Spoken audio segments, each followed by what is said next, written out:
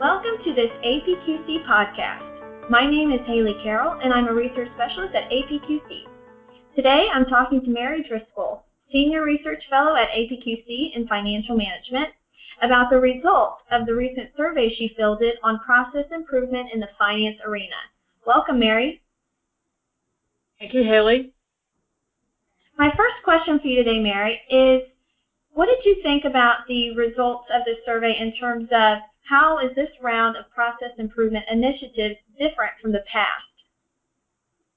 That's a great question, and I have been looking at this for some time, and I'm happy to report that I'm seeing much more, shall we say, change management maturity being used in finance. One of the questions we asked had to do with what kind of change management tools are CFOs and their key lieutenants using when they go about scoping, planning, funding, figuring out how they're going to govern, measure, and overall manage a change from process model 1 to process model 2. Now we're talking about major changes here, not little incremental things that are just par for the course.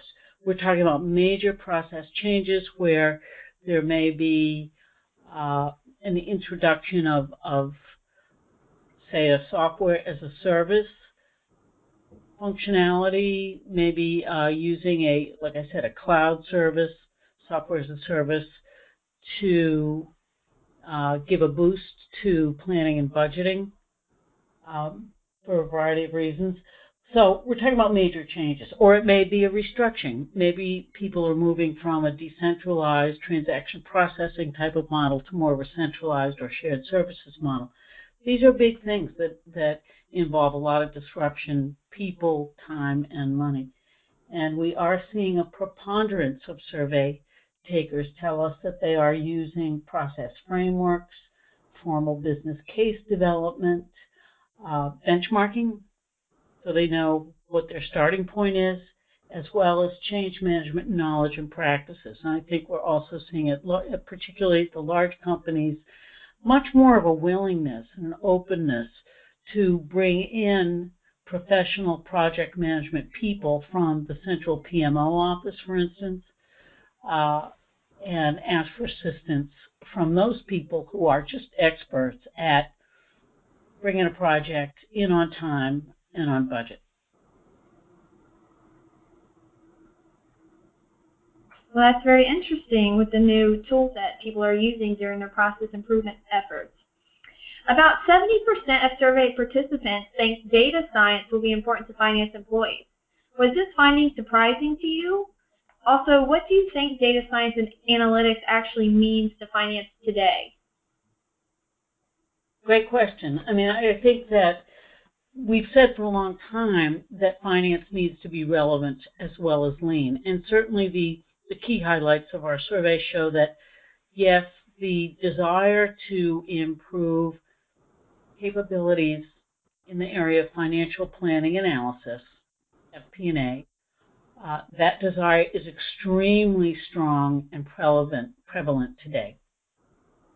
And I think what you're seeing there is there's a couple of developments that deserve watching. And one is that the current business community fascination with using big data to sharpen business decision making, that has not been lost on finance leaders.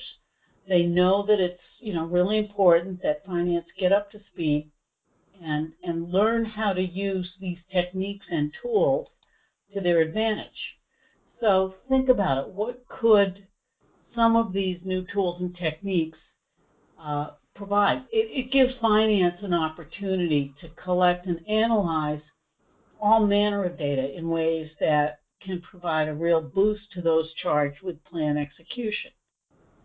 So, for example, if the marketing and product development people are trying to discern, what is the best way to set pricing and packaging of various products or bundling for various channels, what is the predicted economic or financial outcome of doing, A, B versus C? Well, scenario planning and profitability analysis have been around for a long time, but what makes big data and sophisticated analytics important in that exercise is that the quality of the data being fed into the finance analytical engines can be much higher because it's much more comprehensive. It can be much more accessible if there is indeed a very logical and sensibly governed platform for data storage, data cleansing, data management. And you tend to see that in companies that are embracing big data and analytics. It's not surprising that they quickly find that there have to be ways to corral all that data, smart ways to corral all that data and manage it.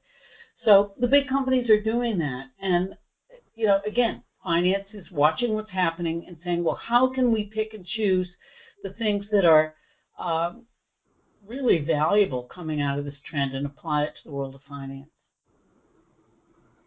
Based on your response, it seems that finance is responding to the business in a new way and trying to become more service-oriented, which is new. According to the survey results, improving FP&A, or financial planning and analysis, is very or extremely important to 3/4 of survey participants. Do you think the FP&A group is the means to this end of finance trying to become more service-oriented and maybe producing more practical analysis the business can actually use? Well, sure. It's the financial planning and analysis people, whether their titles are officially budgeting, planning, forecasting, or FP&A. You'll tend to find titles all over the map. But these are the people who are tasked with problem solving. Okay, so we're not talking about the people who head up very important but different activities in the area of transaction processing, getting invoices processed, getting bills out to customers. Those people, that's not the group we're addressing here.